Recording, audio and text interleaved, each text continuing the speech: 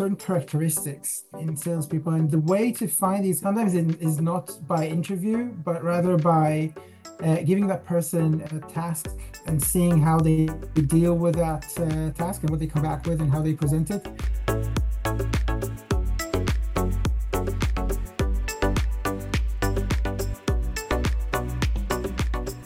Hello and welcome to the latest episode of Tech Salescraft. And today I'm absolutely delighted to have Asaf Cohen join me on the show. Asaf, how you doing today? You all right?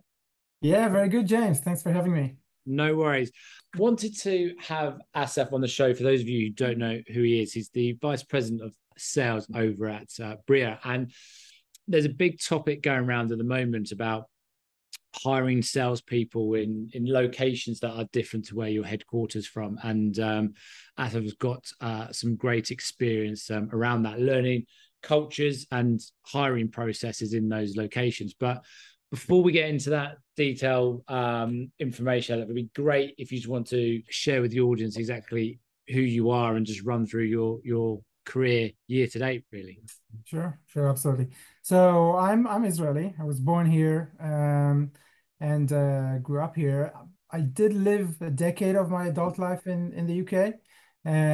So I kind of have my feet in both places. I call London my second home. I'm a father of two schoolboys, and my career started basically in the military. So I spent 8 years as a helicopter pilot in the Israeli Air Force. And I was also a flight instructor in the IAF Flight Academy. So I was teaching flight cadets how to fly and how to, prepare and run and manage a mission. Mm-hmm. And I think that still affects my kind of late career and my management kind of type of attitude. Then at the age of 26, I left the military and went to uni, where I studied computer sciences. And then the second part of my career started as a software developer. I also moved to the UK at that stage. I was newlywed, and there was a nice offer from a London-based startup. And both me and my wife love London and the UK, and we thought it'll be a great experience. We'll probably, do it for 2 years, and ended up staying at 9. I spent 6 years as a software developer, mainly in enterprise companies. So I worked for Amdocs and T-Mobile. And the last bit of this chapter of my career was being VP R&D in my own startup, in a startup that I co-founded with 3 partners. And during those startup years, I realized that I like business development more than I like software development. And you know how it is in early stage startups. Everyone does everything. Yeah. And so I was exposed to this part of the business. And after the startup period, when moving back to large companies, I basically crossed the lines and kept on with that business development side of things. And that's the third chapter of my career, really, which I'm doing for the last 13 years or so. I started at Playtech, which is a gaming software company, public company listed in the London Stock Exchange. Playtech does it creates games, and it also creates everything around the games, and the management platform, the player network management. You have in certain games you have networks of players, all the operation management, the wallet, the CRM, and the marketing platform. So I started as an account manager. It's a B2B company, and fairly large customers. I started as an account manager, then quite quickly moved to manage the customer success in EMEA from London. And then I became a commercial director and ran sales for most of Playtech's kind of strategic customers, and both new business and existing business. So with Playtech, I also went back to Israel so started as a newlywed couple, came back to Israel with two boys. And then after a few more years at Playtech, well, altogether, I spent almost 9 years there. Yeah. I moved to a smaller, kind of more vibrant, if you will, company. I kind of felt the urge to do a bit more startup-y work. So I moved to be VP sales at Optimove, and Optimove is a customer data platform. Mm. So that's kind of a CRM plus plus, you can call it. It's a platform that allows brands to include all their customer data from the various channels and that this data can be collected in. So, if you have a fashion brand with both retail, on street shops and online presence, you'll get data from both and from your different marketing channels, feedback loops, and all that. So you combine all of this to create an intelligence-based Yeah. campaigns. So this is Optimove. I managed the gaming sector, so sales to the gaming sector worldwide. And I also opened Optimove's APAC office in Singapore. And then after Optimove moved to an even smaller, earlier stage startup called Future Anthem, which is a UK company.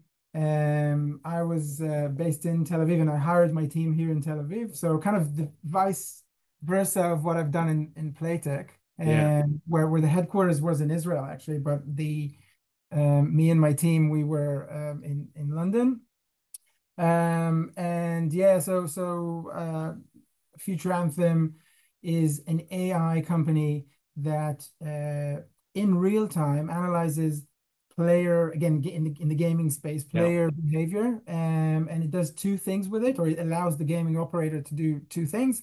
First is to basically improve the gaming experience by offering, the next thing, the next level, the next incentive to the player. And the second thing it does, it analyzes player behavior for risk. So, you might have players that are showing kind of abusive behavior or compulsive behavior, getting addicted. So this is also a big thing now.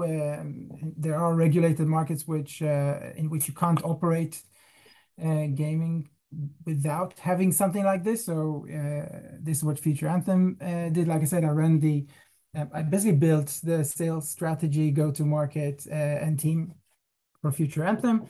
And in the last year, I've been with Bria, another early stage startup in the generative AI visual creative space, which is booming right now. Yeah. We really feel like we're in the beginning of a revolution in this space, and again, building the sales machine in Bria. Awesome.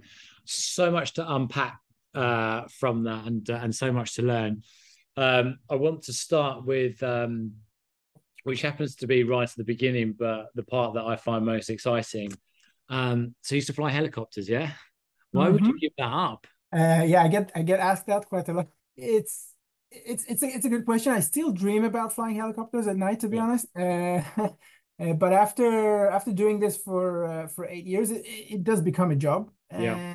And the military environment is such that you need to be quite homogenic, run by the rules. There's not a lot of room for independence, creativity. And that was missing for me a little bit more, yeah, kind of, being able to reflect myself, my identity. So yeah, that's why I left. Plus in Israel, even when you're kind of leaving to uni and then then starting your career, you get to fly. We do reserves here, so a pilot would normally fly like 3 times a month at least. So I did that for another 4.5 years until I went to the UK. Yeah. What would you say you learned the most out for your time in learning how to fly helicopters in the military, other than the basics of actually learning to fly a helicopter? But what did you learn about yourself as a person that you use now? Quite a lot. flight academy really builds your personality and identity. It's a very, very competitive environment where to get to it, you need to Yeah. pass through a lot of tests, and then when you're in it, you're still being tested all the time, and there's constant, you need to achieve all the time and overachieve for a fairly long period. It's 3 years now. It used to be 2 years in my time. So it make it builds kind of grit and the ability to, endure even through hard times, because Yeah. there will always be hard times. But if you can pass the next week or the next sortie, the next flight, the next test, um, there's the sun will shine on the other side. So I think that kind of attitude of, even in hard times, there will be, believe in yourself, and there will be better times ahead. That's one thing that you learn. Um, Competition and being competitive, that's also good in sales, right? So you basically need to try and reach goals all the time. The ability to measure and and kind of debrief and Mm. think about, not just paint a pink picture, but also think about what went wrong and how you could improve next time. That's another thing that kind of, I think anyone who had been in the Air Force carries it with them wherever their career takes them. That ability to, or that it's not really an ability, it's a need. The Yeah. need to stop, look back in retrospect, and do these post-mortem, sorry, analysis, Yeah. basically. Well, I think these kind of three main It's things. it, it's quite a big thing, and we've got the Red Arrows over here who are a display team, but are all elite RAF pilots. And one thing that they do talk about is the debrief after every flight. And I think coming from that military gives you that bit where you can do better, and actually you don't mind sitting there admitting where you've gone wrong, and knowing that you are only human, and that's how you get better, by admitting where the mistakes have been made, which I think is brilliant. So how do you go from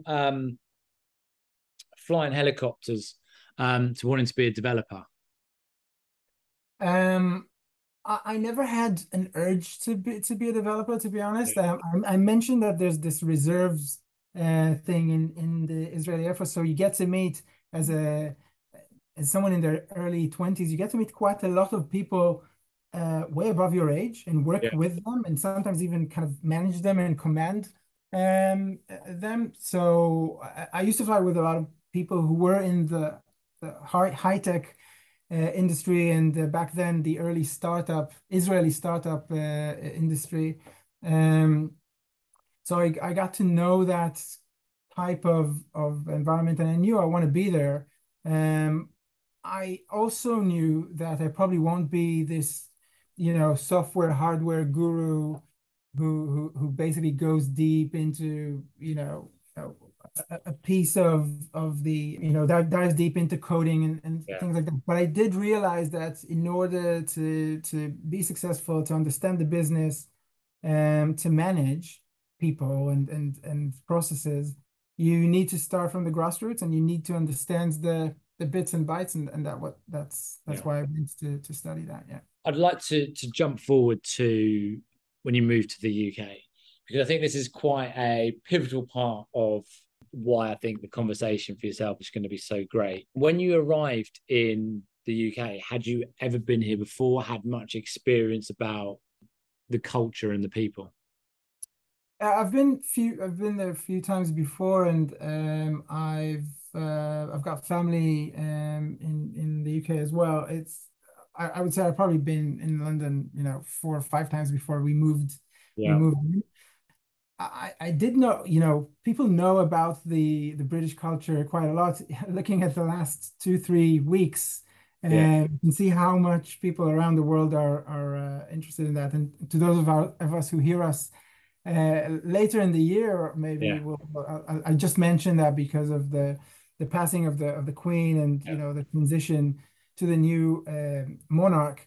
So I did know quite a lot about the British I would say, kind of pop culture, not a lot about the more of the professional Yeah. maneuvering, let's call it. But yeah, so I didn't feel at home when I arrived, but I had quite a a solid Idea of what it foundation. was. Yeah, yeah. So, what, if anything, surprised you the most about the way things operate from a professional standpoint? So, when you started working at this new job, was there anything that stood out that was different to how things are when you were working in Israel? Firstly, what hit me first was the multiculturalism. Yeah, Even understanding how to pronounce names, yeah, and you get to work in an English firm. It's the first time you meet people with Indian names, Persian yeah, names, Chinese names, yeah, even Irish names are the hardest, I think, yeah, to kind of, you see an email, you don't really know what's that person, how do you pronounce the person's name? Yeah, that's what hit me first. And then I guess during corridor and coffee point talks, um, the subtle sarcasm, the fact that you do need to, being direct, isn't acceptable all the time, and you yeah, do need sometimes to walk your way into the topic, in the kind of, in a more delicate way. Sports, yeah, okay, you need to have a football team, yeah, right? It would help if you know something about cricket and rugby, yeah, and horse racing maybe as well. yeah, So yeah, all of that, I guess, in the first few months, yeah. yeah. Um, so the bit that you hit on there about picking your moment as to when to be direct. From an Israeli culture, being direct is something that is acceptable and is something that is done on a daily basis. How long did it take you to work out when was the right time to be direct and when was the time to kind of hold back a little bit? I think I was quite cautious from the outset, so I didn't stumble too many times. I definitely wasn't kind of an elephant in a china Yeah, shop. And also, I had a couple of friends already working, Israeli friends already working in the UK, that kind of gave me a crash course. But I did see other Israelis in the work environment doing some kind of being too direct, yeah, or making fun of things that would be acceptable in Israel, and wouldn't be acceptable in the UK or in a multicultural environment anywhere else. yeah,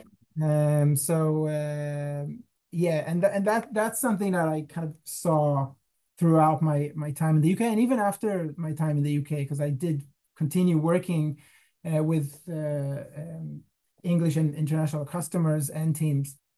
Yeah, if you ask me personally, I think I was quite kind of delicate and cautious from the first few days.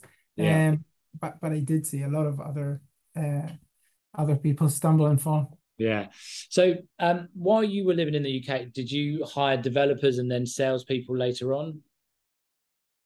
No, so when I was a software developer, and also during my startup days, I didn't hire in the UK, Yeah, and I didn't have kind of direct reports there. In the startup, my direct reports were actually in Israel.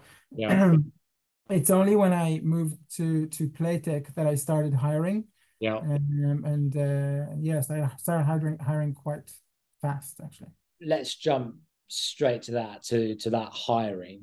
How valuable was your experience of living in the UK to doing a hiring process to hire in the UK?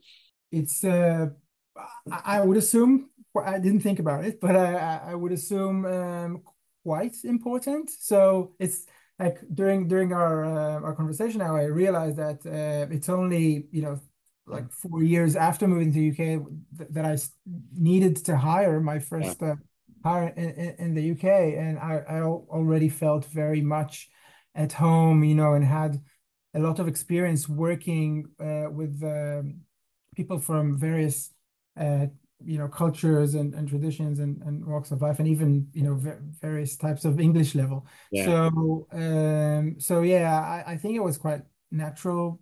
yeah. Then it wasn't weird for me. Or So when you're interviewing for a salesperson in Israel against a salesperson in the UK, what are the differences on how you will handle those interviews?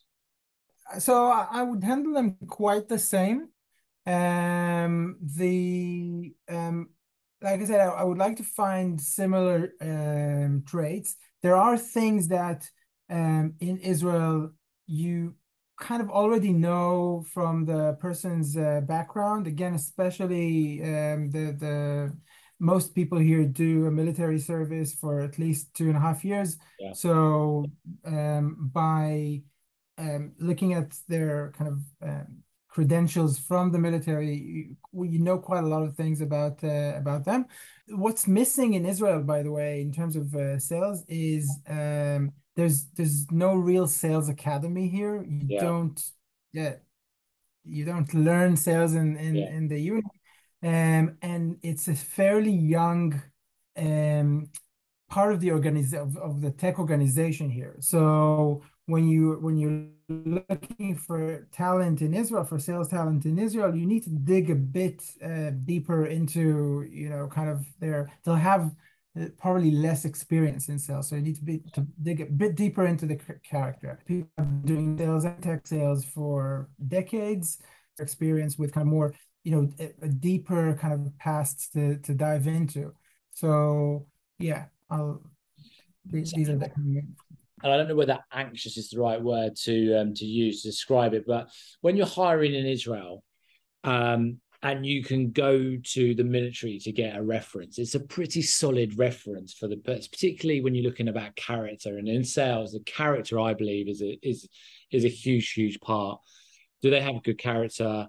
Are they coachable? You can get this information from the military about these people. Um, so, how anxious do you feel when you're interviewing for somebody outside of this? How do you try and test for it to make sure that you are getting that person? Yeah. So, firstly, you won't in Israel. Just clearing that point, you probably won't get any information from the military itself. You'll from what you know about certain military roles, and if that Yeah, person had been in that role, that tells you something about them. You could obviously get references yeah, from in the UK, and not just in the UK, actually, anywhere, including Israel. I would try to search for certain characteristics yeah, in salespeople, and the way to find these, I'll touch them in a minute, but the way to find them is sometimes it is not by interview, but rather by giving that person a task yeah, and and seeing how they deal with that task and what they come back with and how they present it.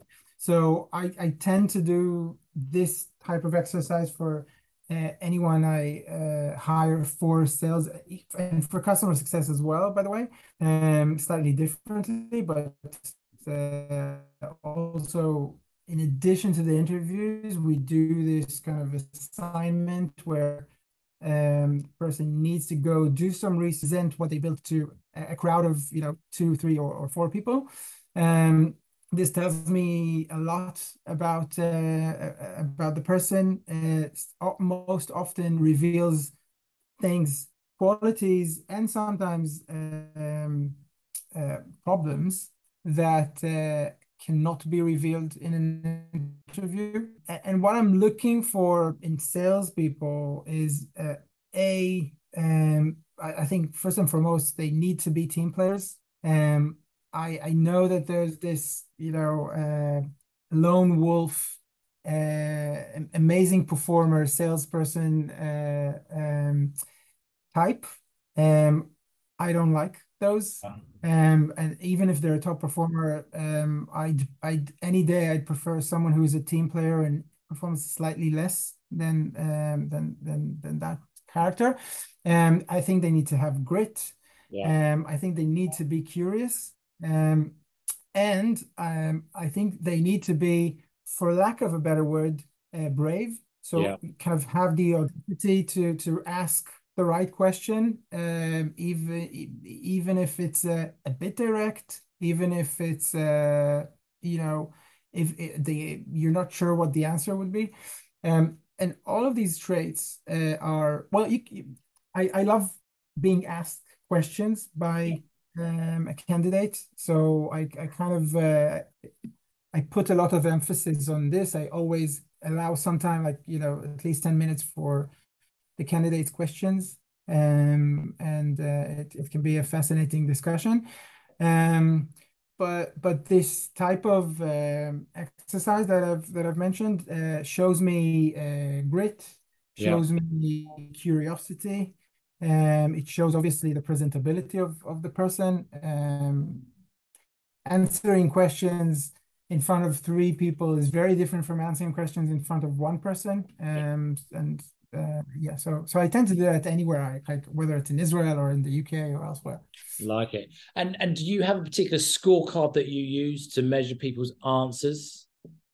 No, Okay. no, gut feeling. It's two people could answer, could provide the same answer in terms of content, but they Yeah. could deliver it in a very different way.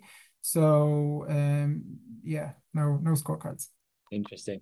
And so once people are you've selected your talent, how do you manage particularly people that are not in Israel? I think there's probably more remote working that goes on outside of Israel. I know in Tel Aviv now there is actually quite a big hybrid movement going on, which from my side is great to see.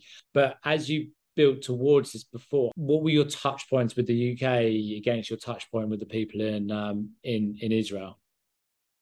Yeah. So first of all, as much FaceTime as possible, and we do have those tools today in video conferences. Which was less available. It was available, but much less available when I started to manage remotely back in the when I was in the UK. But today I'm a big believer of FaceTime. I'm Yeah. so so my staff outside of Israel. We have at the moment I have a small team, so I can still do that on a personal level. We have our weeklies, which are normally 1 hour, but we also try to have at least 15 minutes, 20 minutes of FaceTime every day, to kind of catch up. There's always stuff to talk about, and even on this, like looking at the person and seeing if they're happy today, if there's a bit of attention stuff that you definitely don't see in text, Yeah. in emails. Yeah, FaceTime is important. We try to have a structured meeting. So I mentioned the weekly meeting. I have a fortnightly team Mm-hmm. meeting, so that people, it's not just me meeting my direct reports. It's also kind of peers meeting each other, and also trying to really meet in person at least once a quarter. Yeah. So you mentioned some key characteristics that you look for, and I think resilience, coachability, curiosity that you say. I think that's a really big one. But what would you say the key, or would you say the culture for your sales team in Israel is culturally the same in the UK, or are there big differences or subtle differences? I think there are definitely differences, and I think the main one is the need to be together in I would say less formal environment, which you would find in Israel. So you mentioned that there's a big hybrid movement here, which Yeah. is I think very different from what you guys have in the UK at the moment, and definitely what's happening in the US. The US is almost solely remote Yeah. still. And a lot of companies have declared that it would stay like this for forever. Yeah. And in the UK, I think that going back to the offices is much, much slower than it is in Israel. And people tend to come, maybe once a week, and not everyone. Um, in Israel, once the office doors have opened, there's been kind of a flood of people Yeah. going back to the office, wanting to meet each other. Definitely the younger Yeah. the people without families maybe that felt or feel quite alone when they work at home.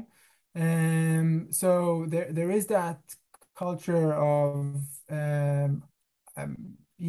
uninformal communication flow.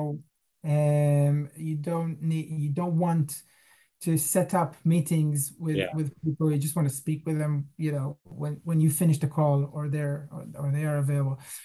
So you have that in Israel, and I think that's the main difference.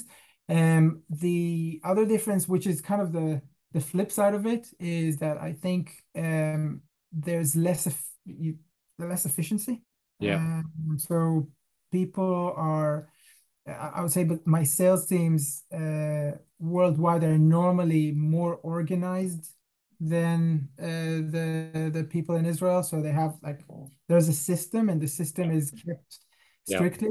If you were speaking to a founder or a sales leader who was about to embark on their first hiring outside of Israel, if you're looking at the UK or North America, what advice would you give them on selection and managing those people? So if it's an Israeli founder hiring abroad, I would say try to hire either an Israeli abroad, Yeah. right?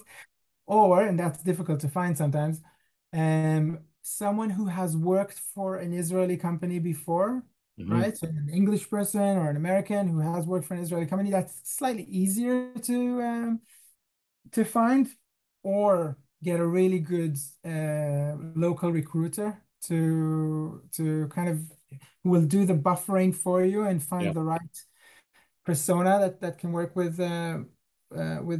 Israelis, especially if the entire company is here, and you don't have a plan to open a team there and anytime soon. So that's interesting. So what advantages does a Israeli founder or sales leader have by hiring someone who has worked for an Israeli company before? What are you looking for there that's going to help them? Oh, they know that there's going to be a mess, Yeah. and we have few words for mess in Hebrew. The most kind of the known one is balagan. Balagan is, everyone who works for an Israeli company knows what balagan is. There's going to be a mess, and there's going to be directness. There will People will appreciate directness as well from Yeah. from you, and expect you to kind of definitely not sugarcoat things for them. There's a whole lot of things in the Israeli culture. I would say in any culture, that someone who had worked for a company from that culture is experiencing. I'm have a friend who is a VP sales in a Danish. He's an Israeli. Yeah. He's VP sales in a Danish company. Um, and he experiences very, very different Yeah. problems or kind of challenges, let's say, very different culture. But yeah, he he also feels the same. He feels that he needs to change a bit for the role. He needs Yeah. to change a bit for the founders. What was the hardest learn you picked up through hiring people outside of Israel? Well, I did have I did make some really big mistakes. Mhm. And I had to cut my losses. The ability to read people in the same way that you Mhm. do when you hire in your kind of own culture. So while enjoying the diversity of the talent in London. And boy, my team, we were from around 15, I think, different nationalities. Right, right. So but you do have, the every now and then, you do encounter someone that, they're different from you in the interview process. You understand that they're different from you, but it's fine because everyone's different, and you shouldn't be biased, and you should be very open to different cultures. Um, and sometimes you just didn't read it right. It's a person that probably would have been kind of measured correctly if they were interviewed in their own homeland Yeah. or culture, but yeah, you've made it wrong. Interesting. This has been a really great conversation. I know you've got still a packed schedule to get through today. Before I let you go, I have interrogated you with a number of questions. I always give you the opportunity, if you have a question you've always wanted to ask a recruiter, any information you want. This is your opportunity to ask me anything about recruitment. Yeah, so it's actually on the same note of your last question, maybe. People tend to love people similar to them, right? And in my experience as a flight instructor, even back in my time as a flight instructor there, we always had to kind of beware of the bias of kind of preferring people just because they are more similar to us or like-minded. Um, and my question is, in the recruitment process, how do you avoid that bias? And actually, maybe there are two questions here. Yeah. Do you actually need to avoid that bias? So what it comes down to is when you're looking to hire, and this is where a lot of leaders make the mistakes, is actually looking about what you want to hire rather than what you need to hire, and identifying the persona of what success looks like. And you build the characteristics and the person around that, and then you go out to market. So it might be that the persona of you works really well, and you want more of those. Now, what you kind of want, if you're building a team, is you want actually kind of different types of characters. So if everybody is the same, then you might not learn anything new. Um, so so yeah, so really understanding what it is that you want to hire rather than need to hire rather than wants. And then we bring that all in, and we start building out the persona of someone, that of what success looks like in a person with a role. And then the other way to get around that is, which I touched on with you, is the scorecards. And there was Harvard did a study on it, and you've got a 1 in 5 chance of hiring with big success if you don't use a scorecard, because you become biased. So when you use a scorecard and you're looking at the key attributes, so you're looking for someone who's coachable, resilient, and you've got set questions that you ask to find those, and then you mark them and you score them. Because salespeople, you can go on a journey with them and you like them and you get bought into it. And then before you know it, you're hiring someone that you like rather than someone that's going to be good Mm-hmm. at what you're going to do. So to avoid all of that, a scorecard will enable you to actually have, and it's like everything, right? Great sales is about science, maths, and art. Okay. Now, I think in my personal opinion, I think you can be good to great by having just the science and the maths in behind it. I don't think you can be good to great if art is where you sit, because there's not much else around it. So if you're hiring someone based on art, then it becomes a challenge. So that's where the scorecard for me is fundamentally a way of being able to sit down and analyze properly whether that person matches, and your questions are set against the persona that you've set out in the beginning to say, right, this is what we want to hire. How do we identify from the CVs that we have that this person matches it, and then we score them as we go along. That Yeah, would brilliant. I'll try that out. Yeah. nice. This has been a great conversation with you. I think it's been a fascinating experience, and the fact that you've flying helicopters is I'm just going to be jealous for the rest of the time. But look, I'll let you get back to your to the rest of your day. But thank you very much for coming on and sharing with us your knowledge and experience. I think there's going to be a lot of people out there who will be listening to that and taking on board a lot of what you've done and how they might go about it. Thanks very much, James. Really appreciate it, and I love your podcast. So yeah, keep on doing more episodes.